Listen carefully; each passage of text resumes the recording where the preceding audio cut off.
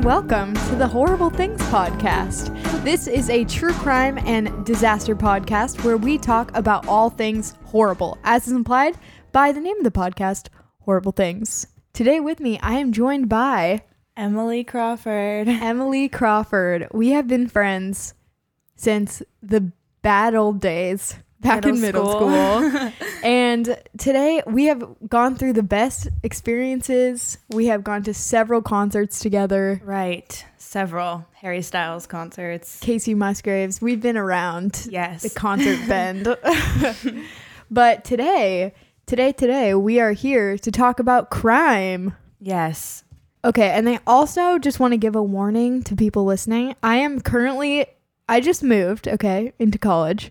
So I'm in the middle of renovating my room, which means that my walls aren't like soundproofed or anything. So it's a little bit echoey in here. I am very sorry about that, but we're doing our best. We're making it work. It's not okay.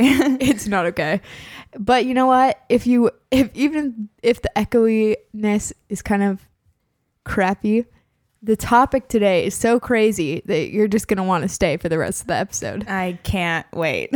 So, Emily, I always ask this question to first-time guests, okay?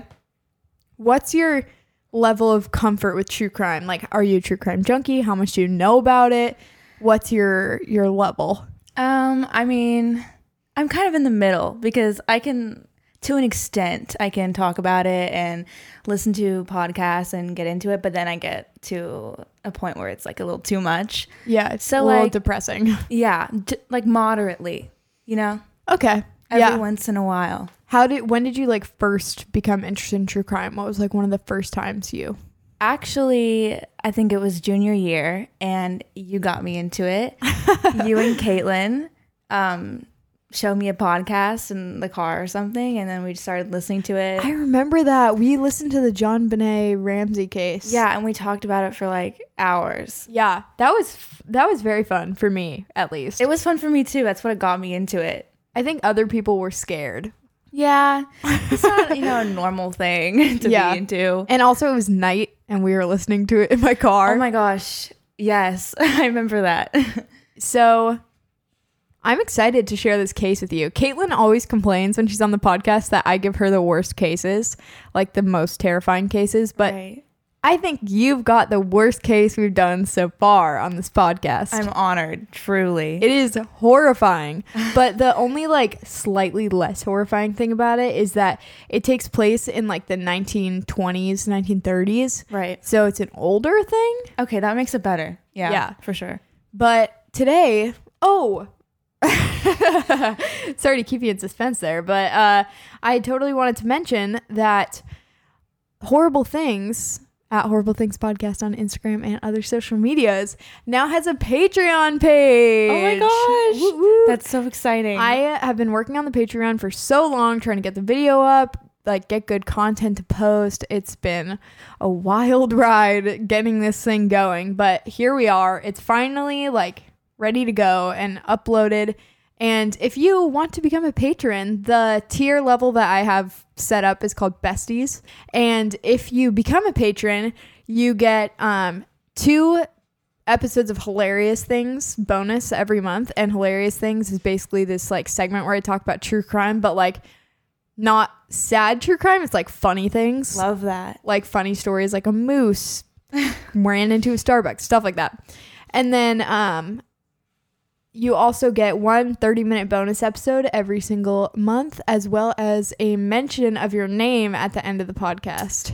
Wow, that's enticing. So, I love that. if you like the podcast and you want to help me make it better, go ahead and donate. Go ahead and find us at patreon.com/horriblethings. I will do that, definitely. Okay, cool. So now that we got that out of the way, it's time for us to talk about The Vampire of Dusseldorf.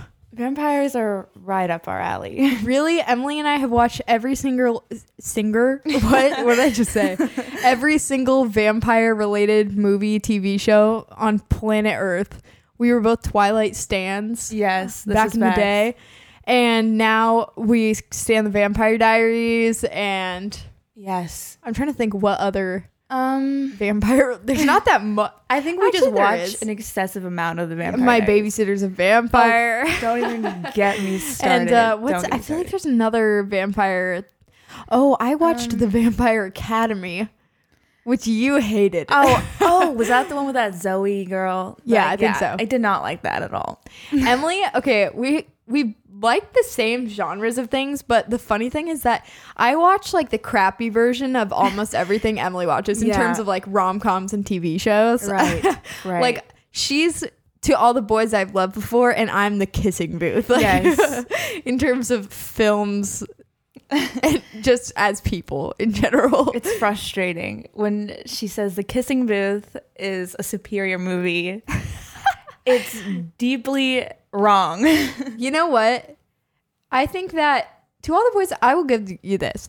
To All the Boys I've Loved Before is a better movie, Yes. technically. And It like, is. story-wise.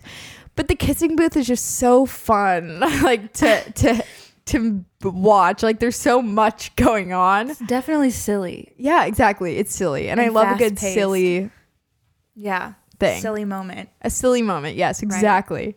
Okay. Getting into the actual case. Okay.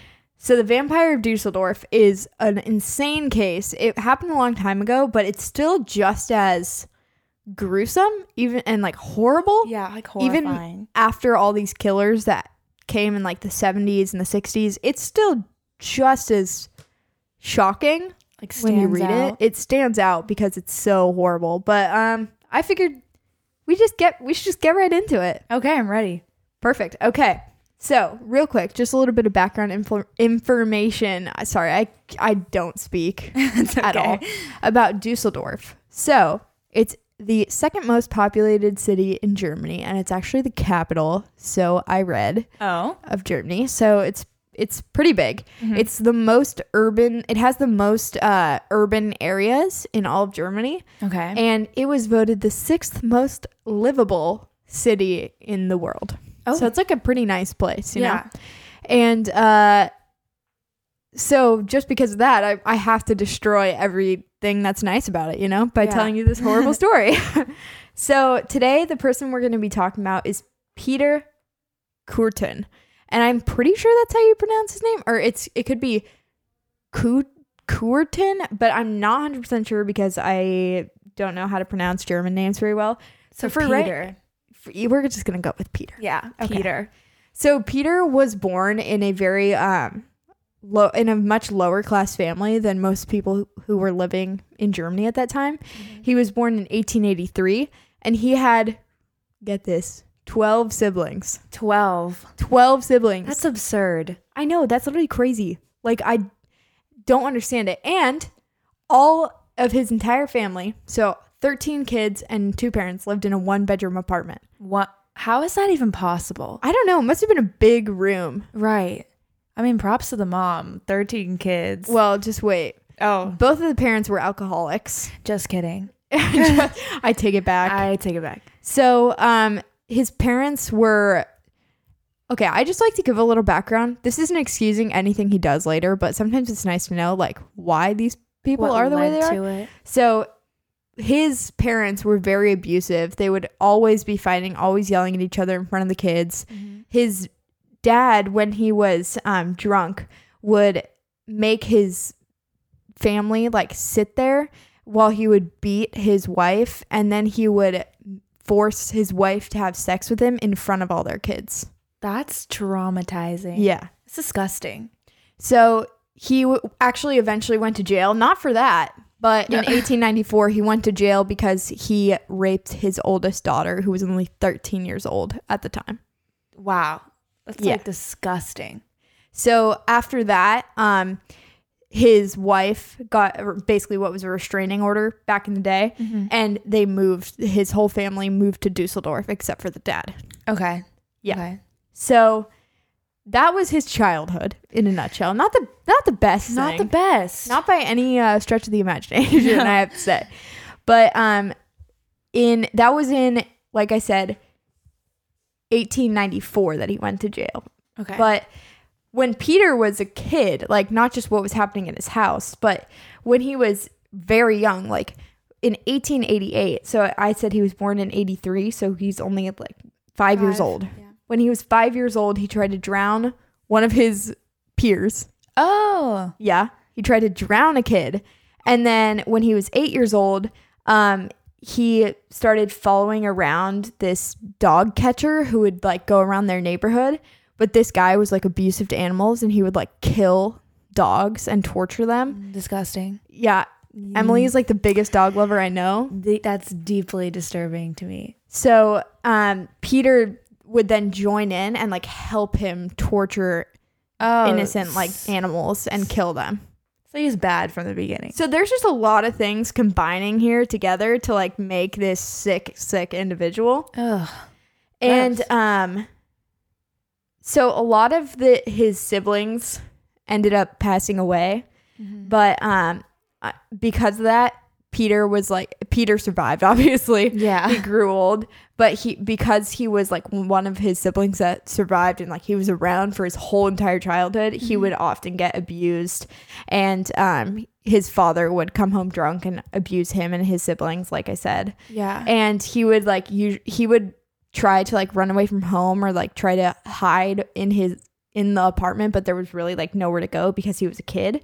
But he was always on the streets, even from like a really young age, because he just wanted to be out of his apartment. Yeah. Which is kind of bad for a kid, but yeah. Like he would also, when he was a really young kid, like under 10 years old, he would like commit crimes and steal things and stuff like that. Just like obviously not as drastic as like killing dogs. Yeah, it starts small. It really does.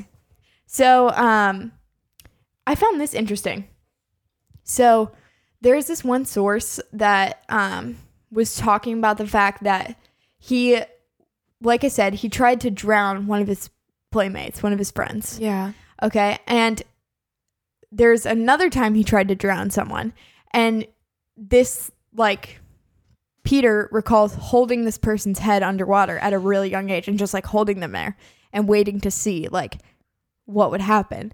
And I found that really interesting because Ted Bundy did the exact same thing when he was like 8 years old.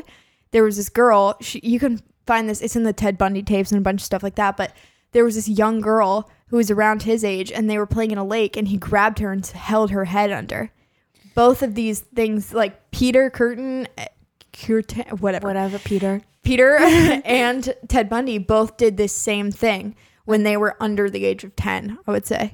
Isn't that interesting? Insane. That children's like first instinct is to drown their peer. Yeah. It's like so crazy. Yeah, so I don't know. I found that really interesting, like that connection between the two of them, I guess. But when he was 13 years old, Peter got into like his first relationship. Okay, so he got into this relationship with this girl. He's 13. Middle school relationships be like, and she would like let him touch her and stuff like that, but she didn't want to have sex with him, right? She didn't want to have sex with him. So in order to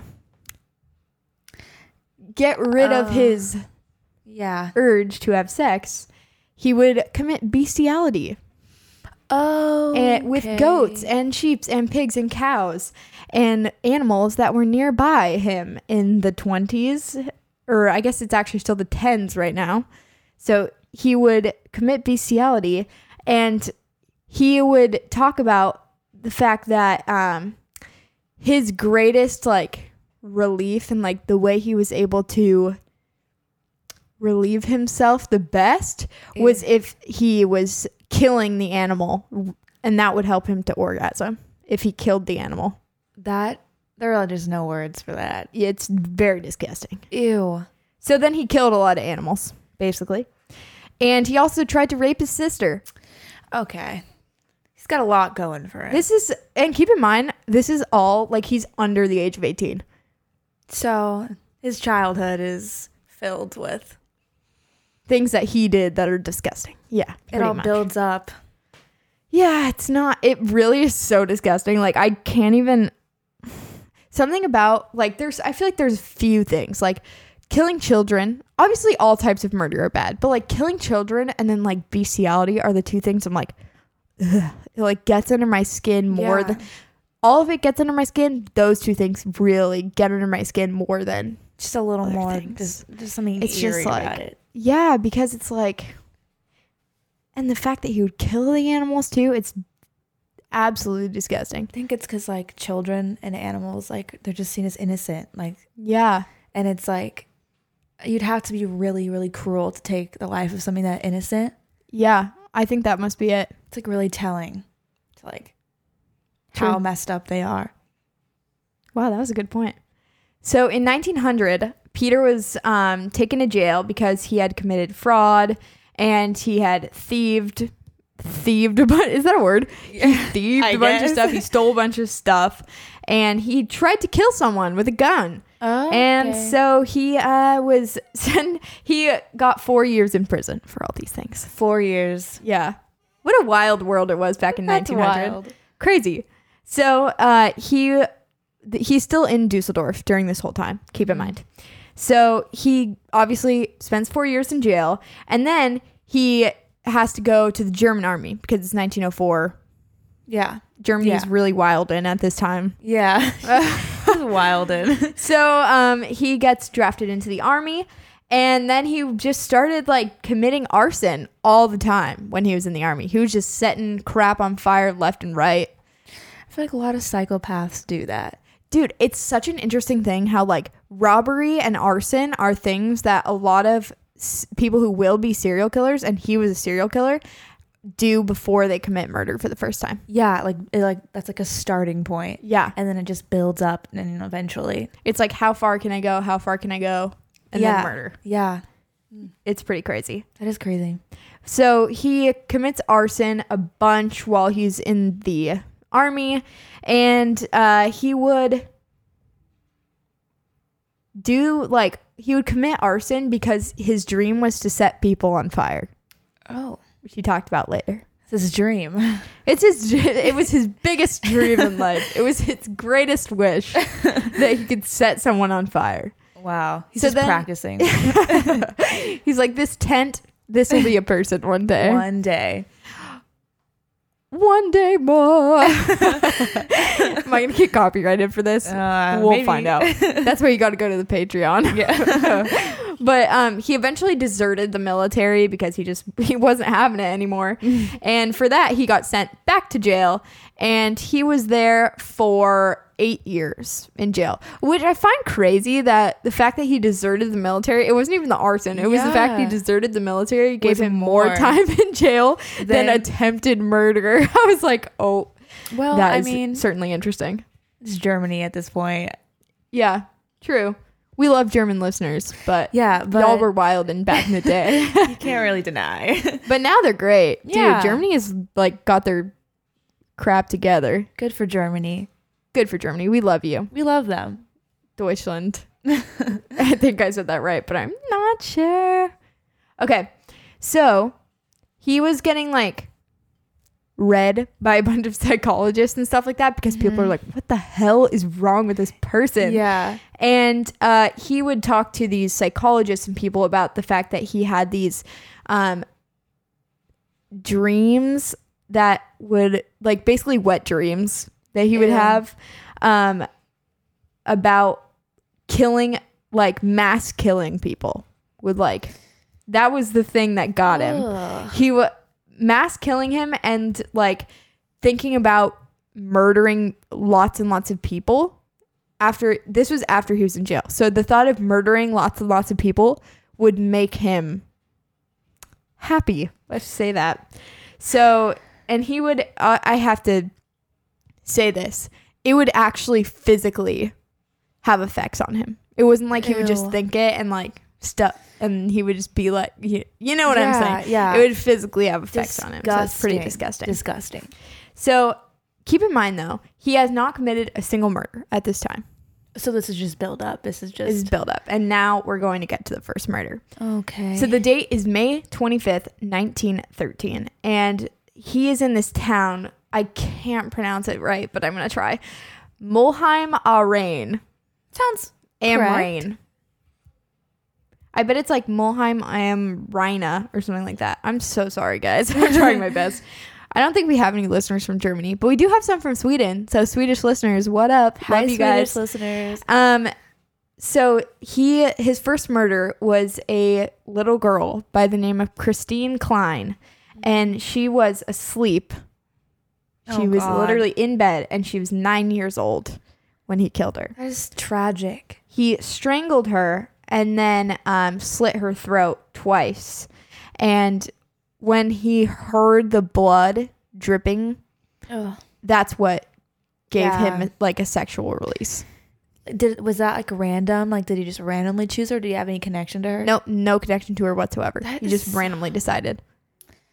That's so disgusting. That's almost the more terrifying type of killer to me. Because there's two types of killers. One is like the premeditated, like, okay, I guess there's two types of killers that people like think about. The way more of the time you're killed by someone that you know. Yeah. Like you're way more likely to be killed by somebody that you know, and it's like crime of passion, second degree murder, or maybe even first degree, but it's still someone you know. Mm-hmm. And even though I know that's way more likely to happen, something about like the being chosen at random and like it's just luck of the draw that happens to you is terrifying. It's scary because like it could be you. Yeah. It could be someone you know. And they're just like helpless. Like that's the way fate happened. Exactly. It's horrible. And also the fact that she was only 9 years old, and like the fact that he was a sexual sadist and that she was only 9 years old, it like makes me really I hate gross. it. I hate it. I hate that too. So he would go to her grave often after she had been buried, and he would like touch the ground over her grave, and that would like arouse him. That's so gross. I know. It's like even after her death, like she can't get away from him. His presence is still there, and he's like taunting. Yeah, it's horrible. And then 2 months later in Dusseldorf, he killed a 17-year-old girl named Gertrude Franken. And he strangled her, and then he strangled her so much that blood started coming out of her mouth. Oh my God. And when that happened, that's when he Yeah. Ugh. So he was able to leave though from both scenes of the murder, and nothing was detected. Nothing? No. Wow. Because they don't have DNA. It's like they have DNA. They have DNA. They don't have DNA. Yeah, but back then double helix didn't exist. No, but like they didn't. It's like that John Mulaney bit where it's like, oh, we found a pool of the killer's blood in that hallway over there. Ah, gross. Mop it up. You know? Yeah. That's basically what it was. And then he actually went back to jail for more like petty crimes and things after that. And then in 1921, which I believe that's like 2 years after these, he moved out of Dusseldorf and went to Altenburg, which is another city in Germany, and he lived with his sister. I'm presuming not the one he tried to assault. Yeah. But a different sister. And then he started a relationship with this lady who was a little bit older than him, which is interesting because his other two victims had been younger. Yeah. Girls like way younger. Because think he was born in 1883 and it's 1921. Ew. So he's almost 30. Okay. So he meets this woman. Her name's Auguste Scharf. And she, interestingly enough, she had been convicted of attempting. No, not attempting. She actually killed her fiance with a gun. Oh.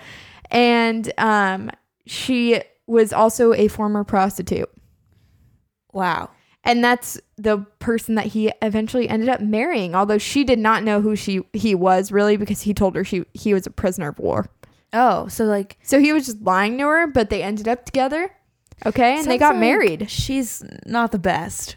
Yeah, and he told after he was arrested, he told psychologists that the only way he could engage in sex with her was if he thought about committing violence against another person. It's so interesting to hear about what goes on in people's brains who are like that. Yeah. And it's gross, but the it's interesting thing too about it is that I'll tell you a little bit about this later, but they actually were able to bisect his brain. Really? Yes, and see if there's anything going on. Nothing. Nothing? Nothing. That is so weird. I think he had an enlarged hypothalamus, but that's like normal. Yeah. Like it's not normal, but it's not anything that would be a cause of this. Like there's literally nothing It makes in me his brain. sick. He makes me sick. Yeah, me too.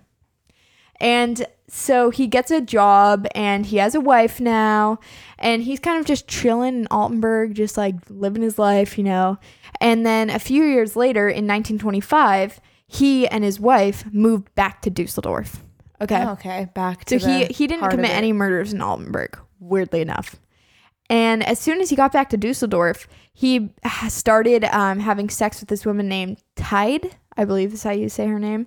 And also, and weirdly, back then there were a lot of people who were like maids and like quote unquote servants and stuff like that. And that's what these people were. Like they worked for the couple. Yeah. So this woman named Tide and then a woman named Mech, and he started having affairs with both of them. And then his wife, so Augusta, I believe, did I say her name's Augusta?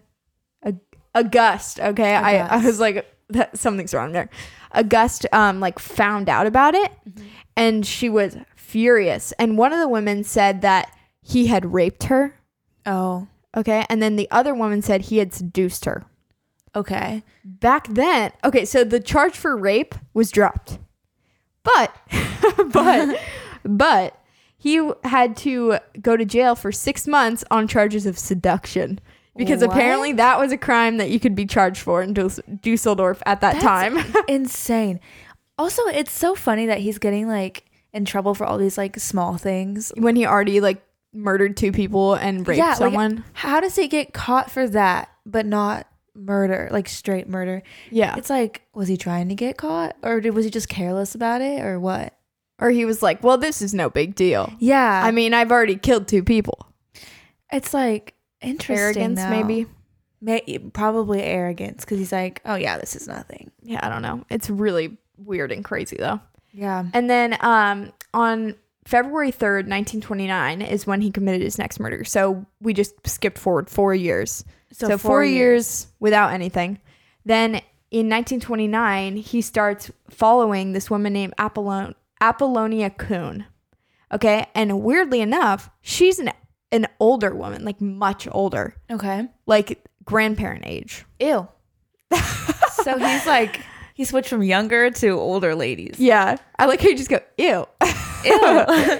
But yeah, so he starts following her, and then when she's walking down the street, he literally just grabs her and pulls her backward toward this like bush area where they would be shielded by trees and stuff. Okay. And then she's like starts yelling, and he like grabs her and won't let her speak. Then he pulls her into these like bushes, this bush area, and he stabs her with a pair of scissors 24 times. And they actually damaged her bones from how deep the stab marks were. That's so sad. However, she survived. She survived. She is a crazy ass grandma who survived. Wow. The vampire's attack. I love her. Yeah, me too. We stan Mrs. Kuhn. I stan her. It's like, it's so sad when like, obviously like anyone who gets murdered, like it's really sad. Yeah. But there's children who are innocent, and then there's old people who are like old helpless. people, young people, and dogs. Dogs. That's my weakness. Dogs. That will get me. You know, it's so weird how I think a lot of times like they talked about this a little. Okay, so I go to college. And in one of my classes, I'm a broadcast journalism major.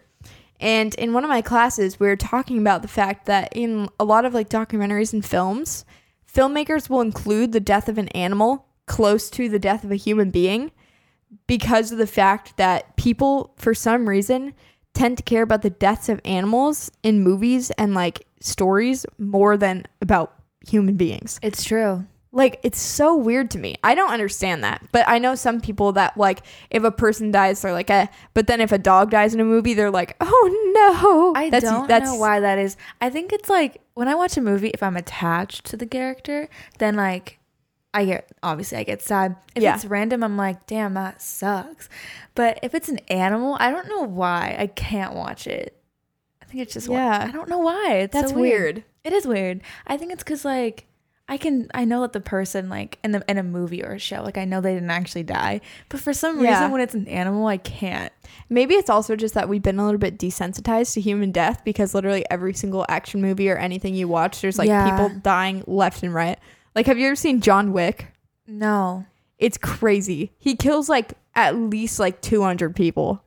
I think that's throughout the franchise. That's what it is. Like we're like desensitized because like there's not movies about like a bunch of dogs dying. Yeah. Or like I don't know. If there was, I would boycott it. But I'll see John Wick tomorrow. Yeah. I don't know. It's weird. This doesn't hit as hard. But yeah, we were talking about that in class and I was like, it's really I should mention that interesting on the pod.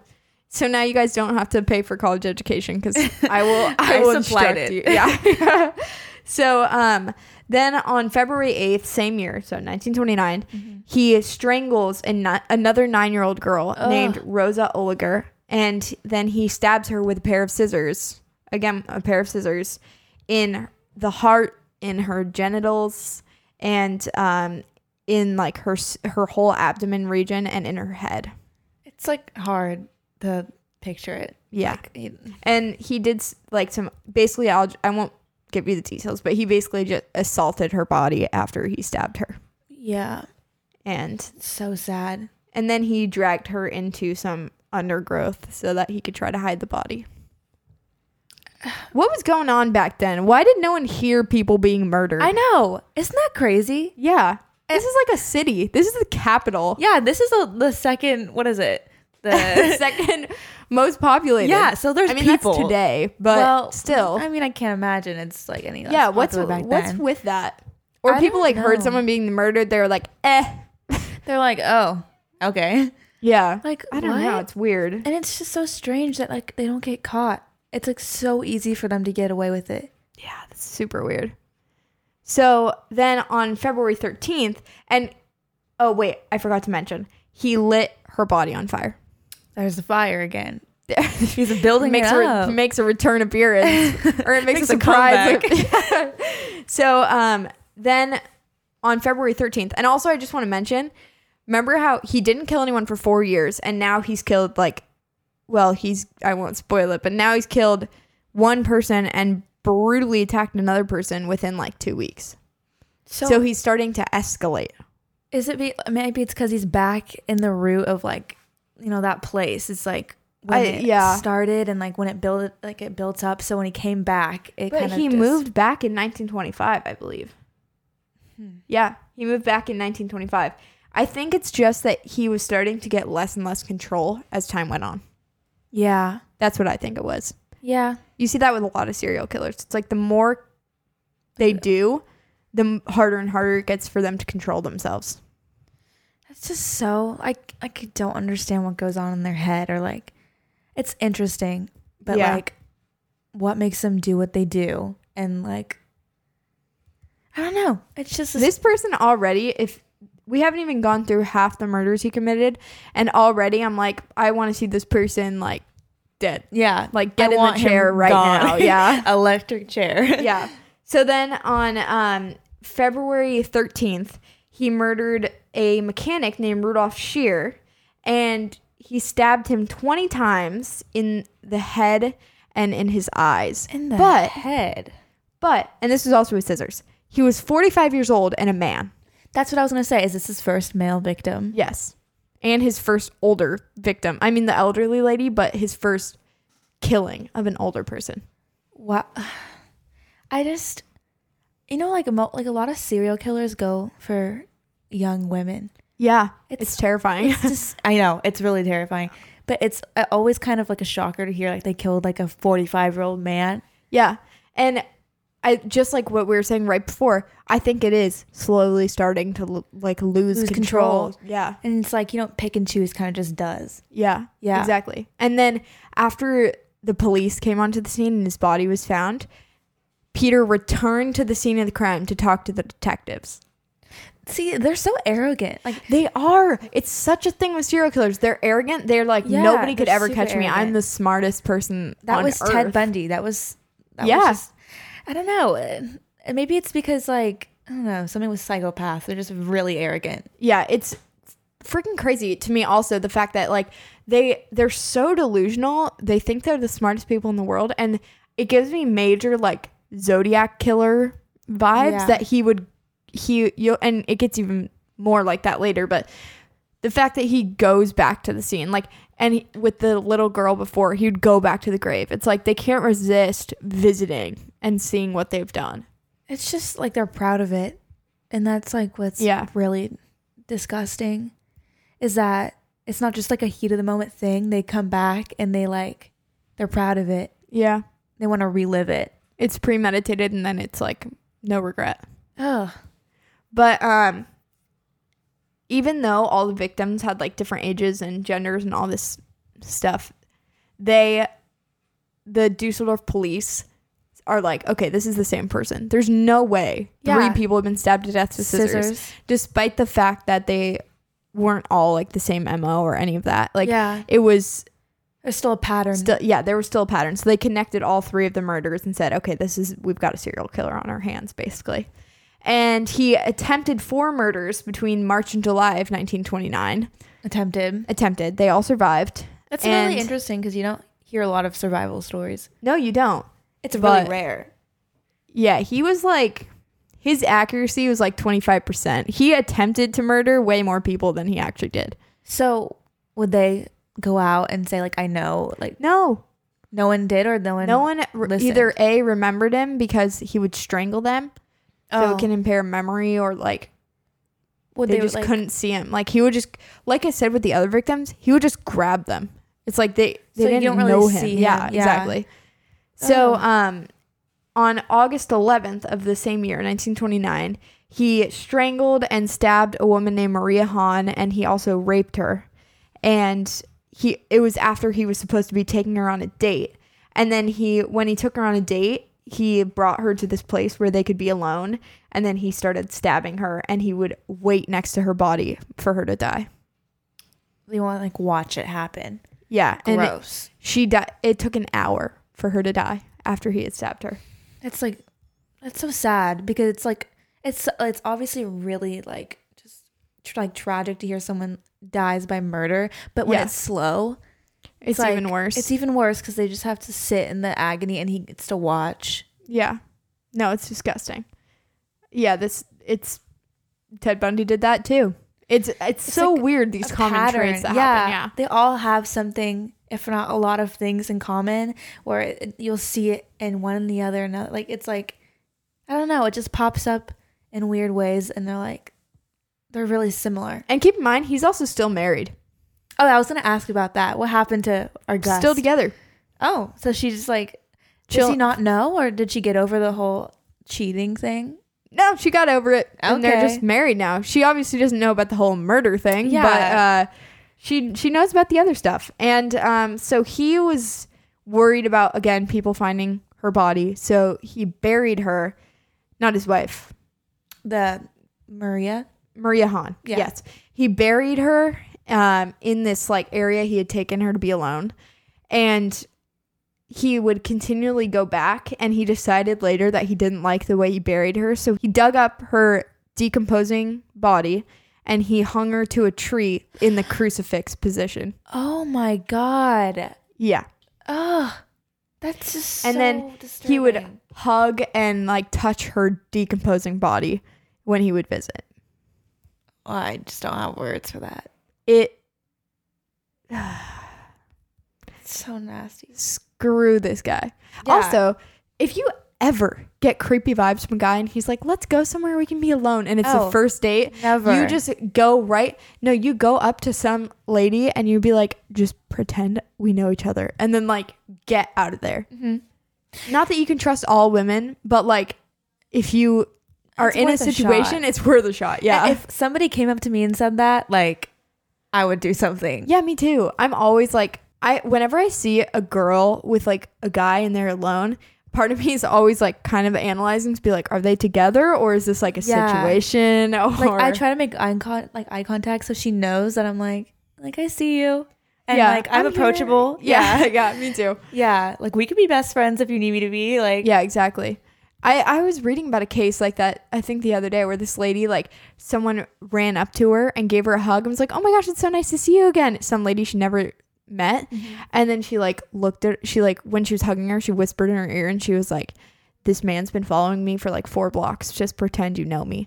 And so the lady was like, oh my gosh, it's so nice to see you again too. And they walked off together and the guy like went the opposite direction. It's really refreshing when people are like good people and they like help you out. Because when I hear stuff Isn't that like nice when people are like decent human beings? Yeah, isn't that nice? It's a good change of pace. I'd want someone to do that for me because like that's like the difference between like what could be a terrible situation and like they just like, you know, save you from that, which is really nice. Yeah.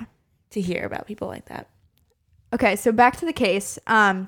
Eventually, Peter sent a map of Maria Hahn's body location. Like, he drew a map and sent it to the police. That's what I was saying earlier, where it's even more like the Zodiac Killer, because he was sending like letters and stuff to the police. So he sent a map of the body. They found her body. And then he decided that he needed to switch it up. He'd murdered too many people with scissors, and it was time to move to a knife. Okay. So on August 21st, and keep in mind, he had just murdered Maria Hahn on August 11th. So on August 21st, Peter stabbed an 18-year-old girl and a 37-year-old woman and a 30-year-old man, all with a knife, all in different attacks on the same day. It's like he wants people to pick up on it. They weren't killed, but they were wounded. Obviously, they got freaking stabbed with a knife. So they all survived? Yes, they all survived, but they had serious injuries. He's kind of sloppy.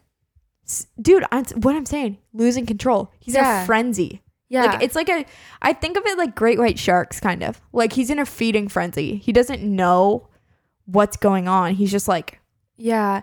And it's being like crazy. The more arrogant they get, the more careless they get. And then the more they do, the more they go off the deep end. Yeah. And they don't want to like tie up loose ends. They just don't care. Yeah. That's really gross.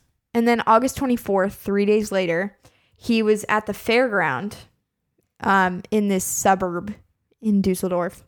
And he saw 2 little girls walking through the fairground. And on their way home, he followed them. And he asked the older girl, whose name was Louise Lenzen, if she would go get cigarettes for him. And he said he'd give her money for it. And so she did it. And then he grabbed her younger sister, Gertrude Hamacher, who was only 5 years old. This is the youngest one?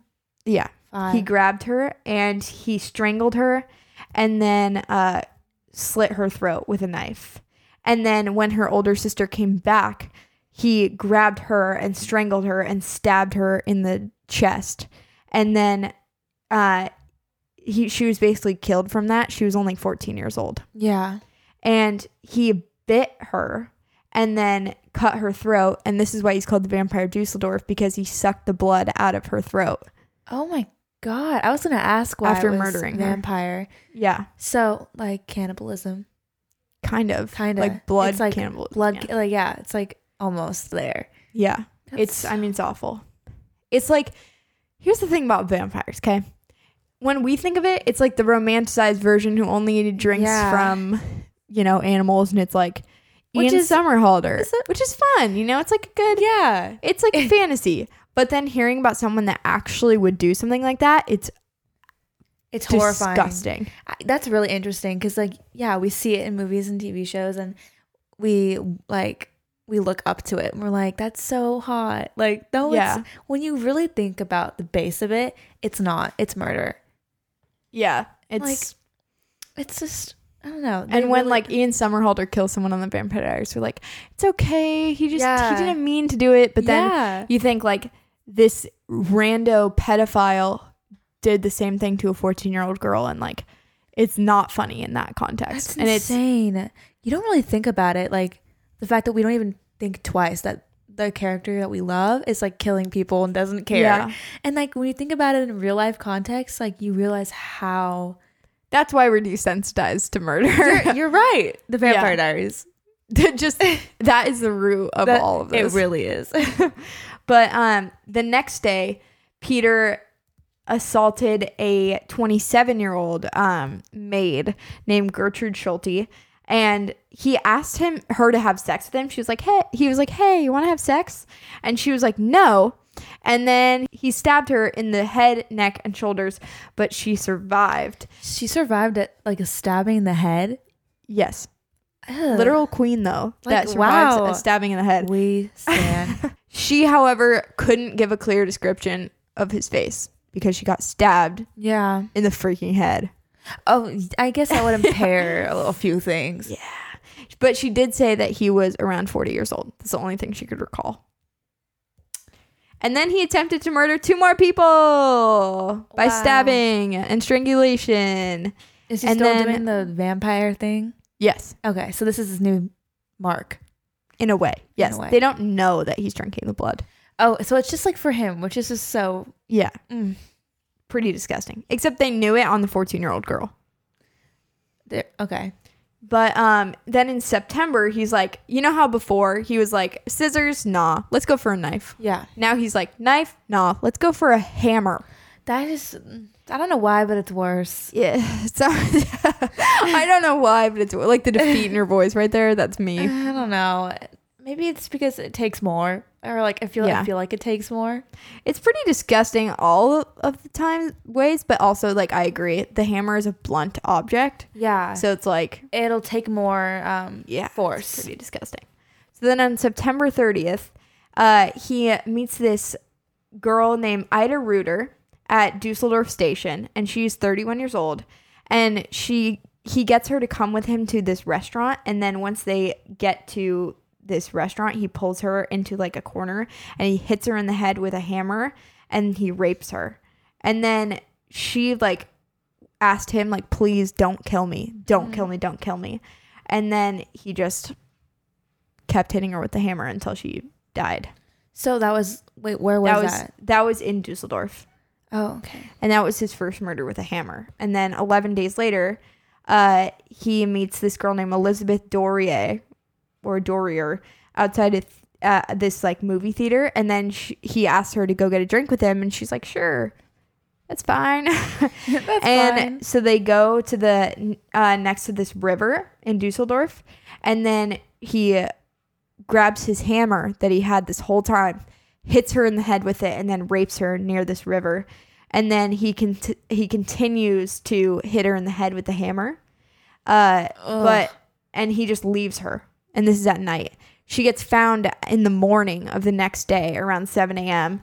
and she dies from her injuries. And that's one of those cases where it's like she was awake all night Oh my and into the next day.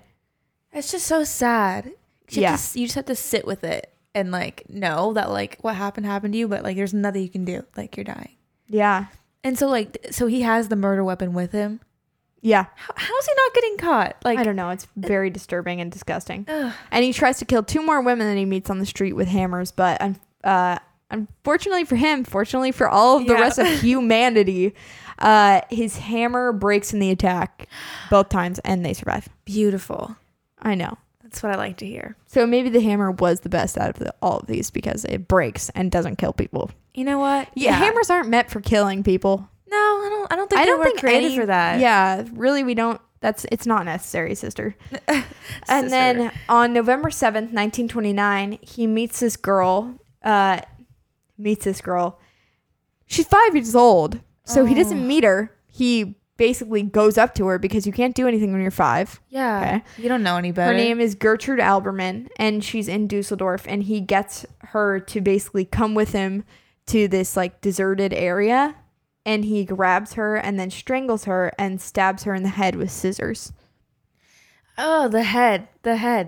So And then he gross. stabbed her 35 times after that.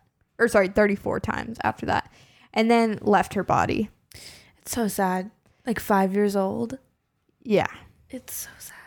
And then this had, like I said, this was like continuing all throughout 1929. And throughout 1929, the news was all over this in Germany because all these people were disappearing. And the police were still connecting it to this one guy saying that there's a serial killer. Mm-hmm. And that's when he got named the Vampire of Dusseldorf. Or some people call him the Monster of Dusseldorf. Kind of like the Monster of Florence, but... Oh, yeah. And then there were like, people were sending thousands and thousands of letters to the police trying to like find out who this guy was. They were interviewing thousands of people. They had a list of almost 1 million names that were made as a potential suspect list in Dusseldorf alone.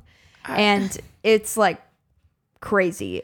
And 2 days after Gertrude Alberman, the 5-year-old, was murdered, they were able to finally publish that map that he had sent the police of Maria Hahn's grave.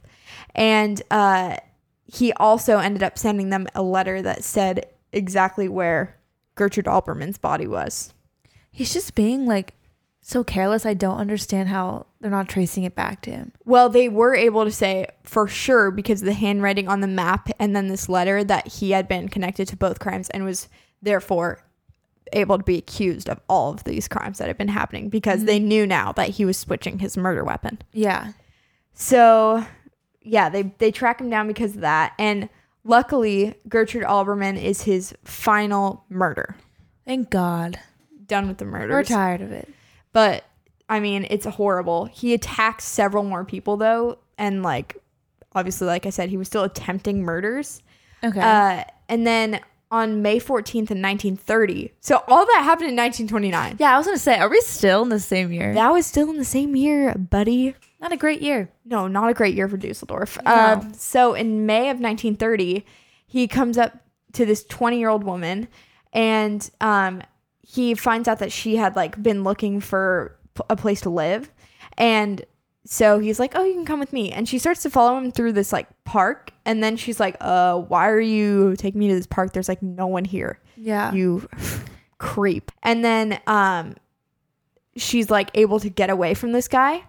But she found out later and testified that the guy who had brought her into the park and was like trying to lead her through and offered to give her lodging was Peter.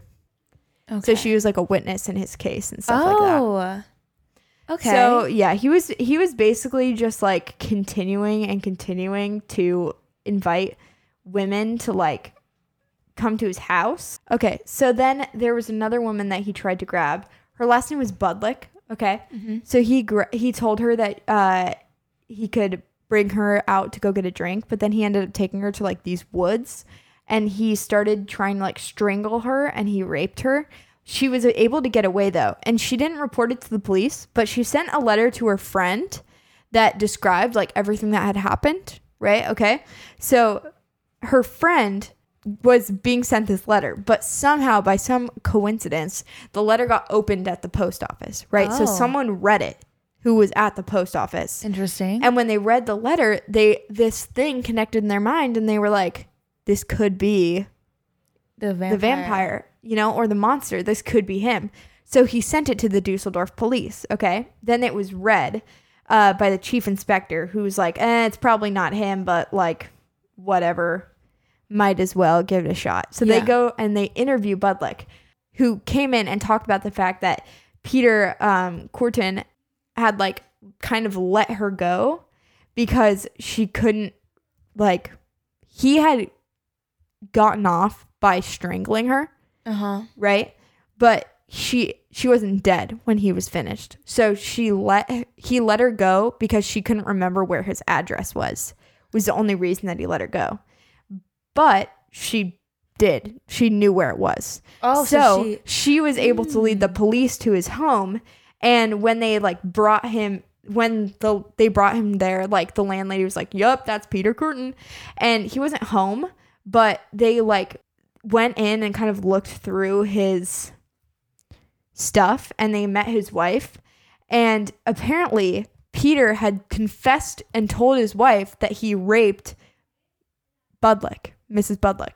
Oh. He told his wife. She didn't even care. How like messed up is that? She does not have a good track record anyway. No. So, are we surprised? So, because of like he told his wife and then he said, "But you can't tell anyone because I'll get 15 years in jail if you tell anyone because I already have priors." And she's like, "Fine."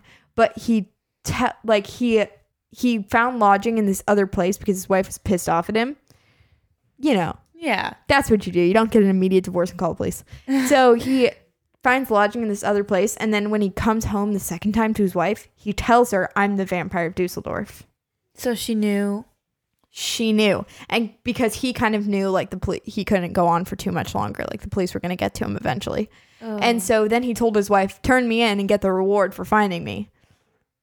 So she, even though they already had Peter, like I said, they had close to 1 million names of suspects. But this guy was, like, near the top of their list. Then she goes into the police and says, my husband is the vampire. Okay. Oh, so she gets the... So, no, she doesn't get the money because they find that she had, like, known things about it before. Good. So, because of this, they're able to arrest Peter Kürten, and they say, this is the vampire of Dusseldorf, and he's finally captured. But isn't that a weird way of getting captured? Yeah. Like, there were so many leads. Like, it started with this one girl, and then it kind of went back to his wife, and it's just very weird. And after he was captured, he admitted everything. So... I think it was more of a situation of he wanted to talk about what he did. Yeah, because he wants people to know he's like arrogant. He wants the credit. Yeah. And it's okay. So if that girl's letter had not gone back to the police, wouldn't his wife have confessed, or did he know? Probably. It probably would have happened anyway, but it was just another reason that the police already like had him on their radars, you know. And so he was like admitting to everything. He told them that he had killed 10 people and attempted to murder 30 people and had committed over 60 crimes. That's basically insane. He just wanted to talk about it, to be honest. And he talked about how blood was something that helped him to get aroused and all of this stuff. Like he said that he told the police that from one of his victims, Maria Hahn, the one he had drawn a map of, he had drank so much of her blood that it had made him sick. Ew. Ugh. Yeah. He's a gross person. I agree. Could you even call him a person? No, not really. He's monster. Inhumane. So, his trial for all these crimes as the Monster of Dusseldorf, 9 counts of murder and several counts of attempted murder. Yeah. His trial lasted 10 days. And you know how juries deliberate for like usually 6 to 7 hours? Yeah. They deliberated for under 2 on his case. And he was sentenced to death because of 9 counts of murder. Doesn't take much convincing. Yay! Thank death God for this man. Yay, death. And so he tried to get an appeal. It was rejected, obviously, because he was a dumb man. Dumb man. So he had to write letters of apology to his victims' families, which he did. I feel like I wouldn't want that. I just want him straight up dead. I wouldn't want his fake apology. He doesn't feel anything. No, he even admitted that he didn't have any pity. So like I wouldn't want that. He tried to and so when he was actually in the trial, he tried to plead not guilty by reason of insanity, and a bunch of like people came in and were like, these were all premeditated, and he sent letters like he's clearly not insane. He's insane, but he's not insane enough that he can't be held responsible. Yeah. So he had like fake pity. He didn't even take. I wouldn't want that. It's almost like he's like laughing at you. Yeah. And so he obviously was sentenced to death. And here I wanted to read you this quote by him. This is something he said coming from the mouth of the vampire. He said, okay. Tell me, after my head is chopped off, will I still be able to hear, at least for a moment, the sound of my own blood gushing from the stump of my neck? That would be the pleasure to end all pleasures. That is so disgusting. I mean, what? Yeah, what are you implying there, sir? Peter? That's here's the thing about doing this freaking podcast. You know how like when you meet someone that you don't like, it ruins that possibility of giving that name to your kid? Yeah, you ruined Peter for me. I ruined Peter for me too. I love the name Peter. I do too, but now I'm not naming my kid Peter. No. There's no way. You ruined Peter. I'm so sorry. Okay. Ted is ruined. When's the last time a person named the kid Ted? Literally. Whose name is Ted? No one, because no one. Bundy, you know what? Freaked people out. The new Bachelor, I think his name is Peter. So I'm never going to think of that the same way.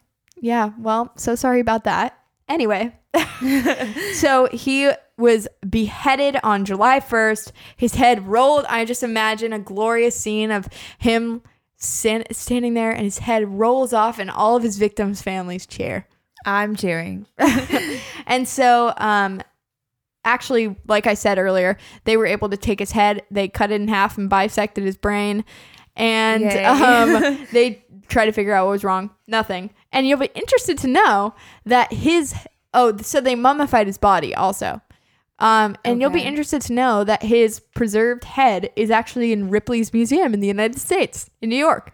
Maybe we should So take you a trip. can go see the Vampire of Dusseldorf's head if that is something that you would want to do. Actually, I think I might pass. Maybe another day. And the end of my notes just says, that is the case of the Vampire of Dusseldorf. Peter Kürten, gross ass man. Gross ass man. So yeah, there you go. That's the worst case I've ever done on this show, I think. I feel like honored that I'm a part of this. A part of the worst case. Yes. And also disturbed and grossed out and definitely gonna have nightmares. Yeah. But it's okay. You know, it's okay. It's worth it. It's worth it. Well, he's dead now, so. Yeah. Bye. And that happened in the 30s. Yeah. So it's it's been a little minute. less terrifying when it happened so long ago. What are your thoughts on it, on the case though, as a whole? My thoughts are I don't have words. He's really just disturbed. Yeah. There's obviously like I don't ever want to hear about this man again. Yeah, me neither. Like to picture all the things he's done and to hear him like what he says about it and the fact that he has no pity. People like that, electric chair. Good riddance. Good riddance. It's just so sad. But, Yeah. And it's like so gruesome the way he killed people that it just like is such a bummer. yeah, bummer. But now I think it's time we move on to my favorite segment of the show. Happy things. I love happy things. Would you care to go first? Sure. I don't know. Let's see. What's happy in my life right now? I'm seeing the Jonas Brothers next month. Oh my gosh, that's so fun. I'm very excited. Is that your happy thing? That is my happy thing. Oh my gosh, that was so brief. Yay, Good. Jonas Brothers. Good for you. I'm going to say my happy thing is getting the Patreon up because I've been wanting to do that for a long time and I'm very happy it's finally up. Yay, So that's my Patreon. happy thing. That's oh my so gosh, look at exciting. us. Brief and knowledgeable on what makes us happy. Yes, the Jonas Brothers, they make me happy. I mean, what can I say? And I think right there on that interesting, good note of happy things. Wow, that was brief. We're going to end the podcast. So thank you guys so much for listening to this very, very crazy, gruesome episode of Horrible Things. You kind of knew what you signed up for with the name there. Yeah. I just wanted to say thank you guys so much for listening. If you want to, this week, I think the thing I'm really going to put out there is please check out the Patreon. Even if you don't become a patron, just check it out and see like if it's something you're interested in, and check out the channel trailers. I uploaded some cool stuff. But yeah, thank you guys so much. Make sure to share this podcast. That's really the way that it gets places. Mm-hmm. And send it to your grandma. Send it to your friend. Make your best friend come on a podcast with you. But thank you guys so much for listening. It really does mean the world to me. And I love you guys very, very much. And I also just want to say that we currently now have listeners from the United States, the UK, Sweden, and Canada. So thank you guys so much for listening internationally. Love you guys. And on that note, I guess I just gotta say that vampires are not cute in real life. Don't name your kid Peter. And most importantly, don't do horrible things.